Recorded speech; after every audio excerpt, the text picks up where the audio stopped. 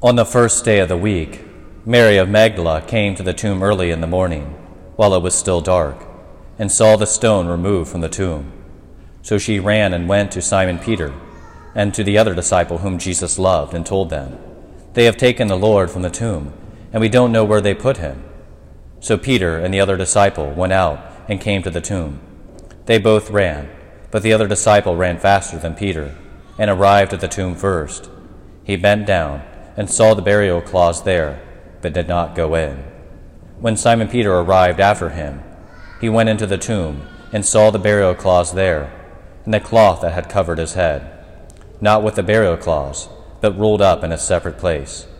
Then the other disciple also went in, the one who had arrived at the tomb first, and he saw and believed. For they did not yet understand the scripture, that he had to rise from the dead. The Gospel of the Lord. Praise to you, Lord Jesus. Put another cool on. Put another cool on. Another cool.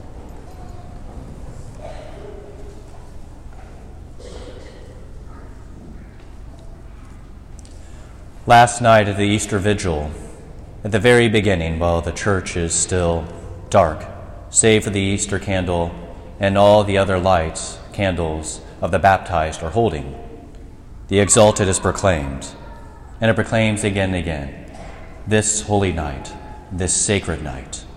And that is carried over to this day, this holy day, this most sacred day, this day on which the Lord broke the prison bars of death. Why is this day so important? Why does the church put such an emphasis? Why does it take pride of place? Why is it the most important day of the year for us as Christians? Why does it matter? Is it simply because this is the day on which many return to Mass? Is it simply because this is the day on which we get to celebrate with candy, Easter eggs, family celebrations? No. It is something much deeper, something more profound, and something so incredibly important for us. On this day, we are reminded why we are Christians. We are reminded why it matters that we are Christians, and also what it means for us, now, but also into eternity, for us to be Christians. And it's stated at the very end of this gospel why that matters. Or perhaps why we still need to be reminded again and again, year after year, and why the church extends this Easter season for so long. And it is this. It is at the very end of this gospel. Then the other disciple also went in, the one who had arrived at the tomb first, and he saw and believed. For they did not yet understand the scripture, that he had to rise from the dead.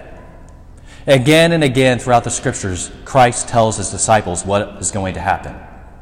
He tells them, the Son of Man must suffer greatly, be crucified and die, and on the third day be raised. He repeats it again and again and again. And yet, the apostles, being the blockheads they can often be, they do not understand. But yet, we ourselves too can be those same blockheads. I can, you can, all of us can. Because if we truly believed in the resurrection, we would be different. If we truly believed in the resurrection, this would be our greatest sanctuary in our life. This would truly be where our heart resides, on this altar, at the foot of the tabernacle, day after day, even when we are not present, with a holy longing to be in the presence of the Christ, who suffered and died for us, but then also rose from the dead for our sakes. We who have been baptized into his death have also been baptized into his resurrection.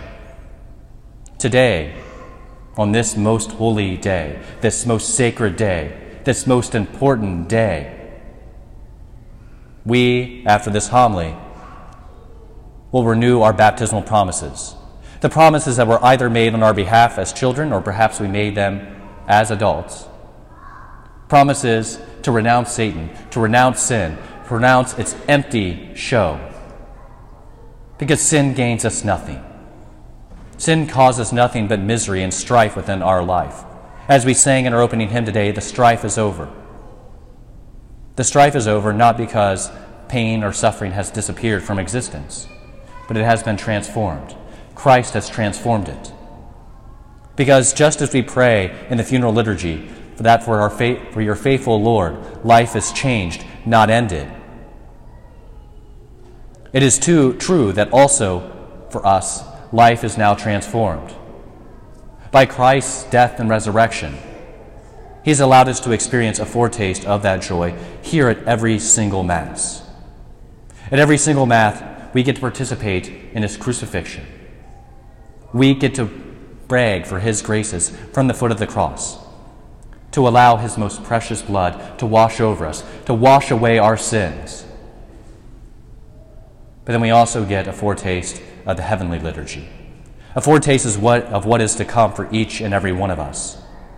A foretaste of the blessing that Christ desires for us. The goodness of the Lord. The goodness that the Lord desires to bestow upon us, His children. And so we get a small foretaste. We are brought up into the heavenly song, which is proclaimed in the Gloria, the Sanctus, and the Lamb of God. All of which are a small foretaste of what is to come in eternity. We get to worship God. We all get to turn together toward Him. We get to approach the risen Christ. That is the importance of this day. Praying to the east, we face the rising sun, not a physical body in the sky, but instead the glorified Christ comes out to greet us, who comes out to meet us, His beloved, you, His beloved, me, His beloved. That is what He desires for you. That is why this church should be our resting place always. It is why it should be at the center of our lives every single Sunday. It is why it matters. Because Christ has broken the prison bars of death. Each and every one of us experienced that fear. The fear of what it means to die. Whether through the death of a loved one, or perhaps some moment that makes us realize that death is a real possibility. And as that approaches, that is terrifying. But again, as the Church's funeral liturgy proclaims, for your faithful Lord, life is changed, not ended.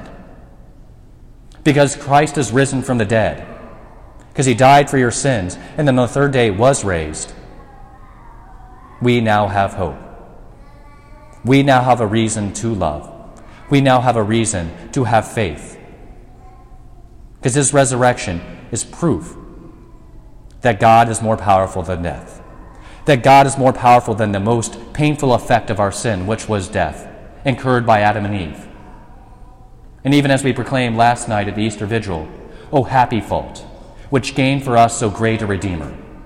O happy fault. That death has brought into the world the opportunity for God to unite Himself with us more fully, so that you might be brought to heaven, so that you might no longer have to suffer without reason, so that no longer does death reign, but instead death has lost its sting, as the Apostle tells us. We now have a reason to hope. For us who have been baptized into His death and baptized into His resurrection, and throw ourselves upon His mercy again and again in the confessional, who again and again worthily receive Him in Holy Communion, again and again get up when we fail, when we fall, trusting that He does indeed desire for our greatest good. He does want you in heaven. He does want you to worship Him throughout all of eternity. We have hope. We have a reason to hope. Not because of any merit of our own, but because God loved you first. And in return, all He wants is your love.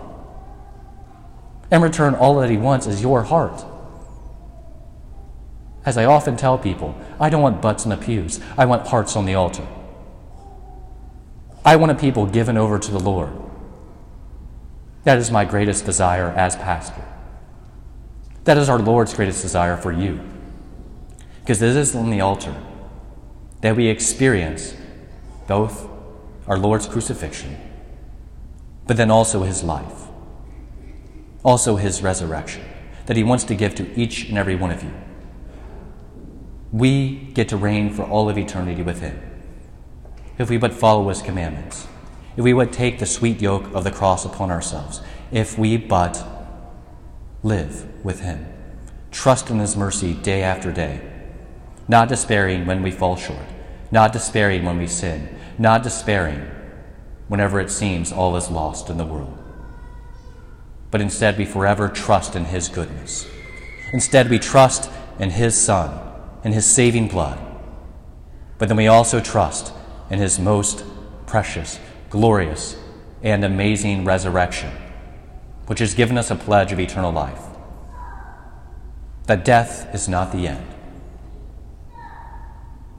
that the sting of death has disappeared, and then instead, by Christ's resurrection, he has promised us an eternal life with him, where we will reign with him as co-redeemers for all of eternity.